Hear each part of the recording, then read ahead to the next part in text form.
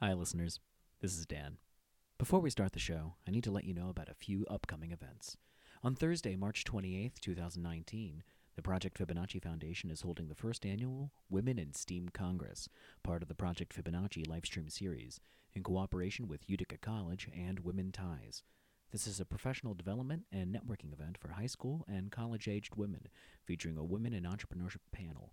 Seating is limited, so reserve your spot by going to projectfibonacci.org or getting your tickets on Eventbrite. On May 9th, the Livestream professional development event, Discovery, Learning, and the Future, for STEM educators, school counselors, proponents of STEM with the arts, or STEAM, industry professionals, and community leaders, is happening at the Delta Lake Inn. Educators can earn PD credits for attending through their affiliated BOCES. And we're accepting nominations for the 4th Annual Project Fibonacci STEAM Leadership Conference, which is July 28th through August 3rd. Students entering 10th grade through junior year of college will take part in hands-on, immersive, team-based, and project-based learning. And this year, the project is to design a Mars colony. You can get information for all of these events at projectfibonacci.org. And now, let's start the show. Cherish your dreams because that's the only thing that's unique to you. And don't let anyone tell you that you cannot get your dreams come true. Welcome to STEAMcast, where STEM and the arts collide. I'm your host, Dan Kostelik, and together we're going to have conversations with the brightest lights and rising stars in the fields of science, technology, engineering, the arts, and math, exploring the world that we live in, the science that makes it all possible, and the art that makes it interesting.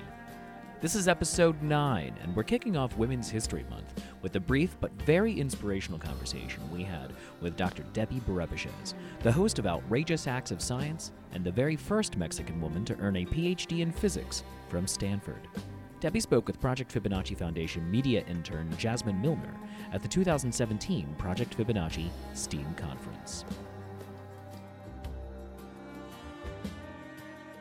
I first want to talk about, you're the first Mexican woman to earn a PhD in physics from Stanford, right? That's right. Can you talk to me a little bit about the struggles that you faced getting there and maybe some kind of backlash you might have faced along the way? Sure. So I grew up in a fairly conservative community in Mexico, and from a very young age, people told me that physics and math were not for girls, and that I should probably better pick a career that was more feminine, like communications or journalism. And it was great for other people, but I didn't want that. And so from a very young age, I felt very insecure about my math skills, and I learned to hide my love for physics. Wow.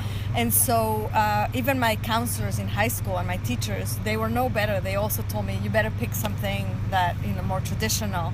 My mom even told me, don't tell boys that you like physics because you stand the chance of not being able to get married, which almost happened. No, I'm kidding.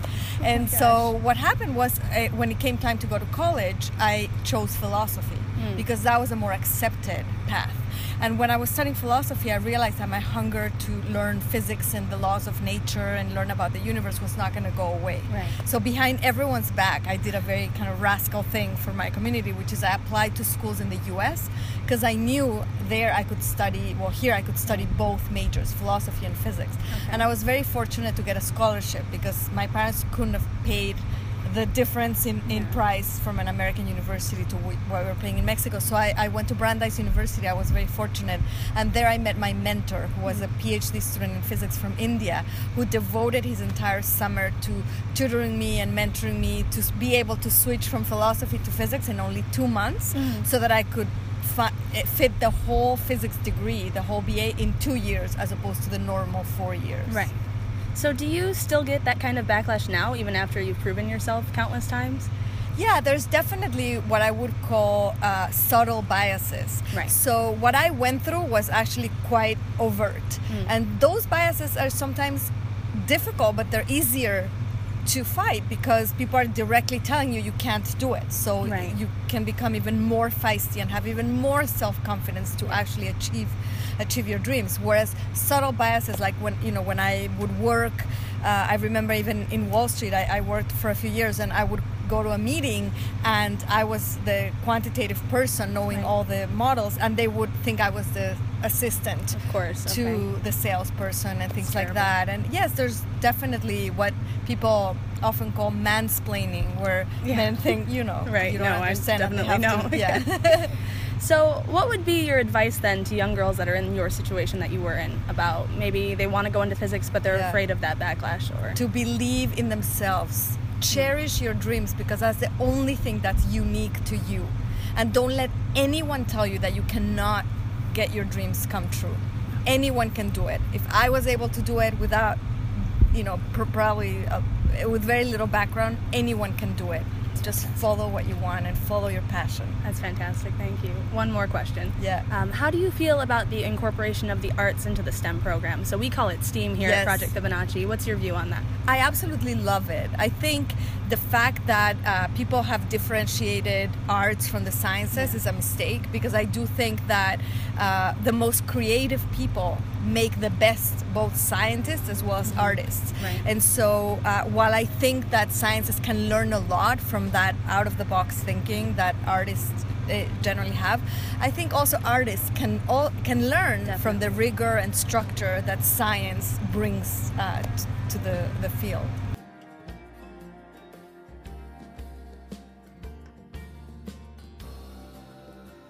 So that was fast, but that wraps up today's conversation on STEAMcast. Don't worry though, Dr. Debbie Brebichez will be back for a longer episode soon. You can follow her on her website, sciencewithdebbie.com, and on Twitter at Debbie Beret, which would be at Debbie, DEBBIE, BERE. STEAMcast is a production of the Project Fibonacci Foundation, a 501c3 nonprofit educational organization whose mission is to introduce our youth to a culture of interdisciplinary STEAM learning, teaching them to become creative, independent leaders of community resurgence. You can learn more by going to projectfibonacci.org. STEAMcast was written, produced, and hosted by me, Dan Kostelik. You can follow me on Twitter at Dan Kostelik. Technical support is by Andrew Berger.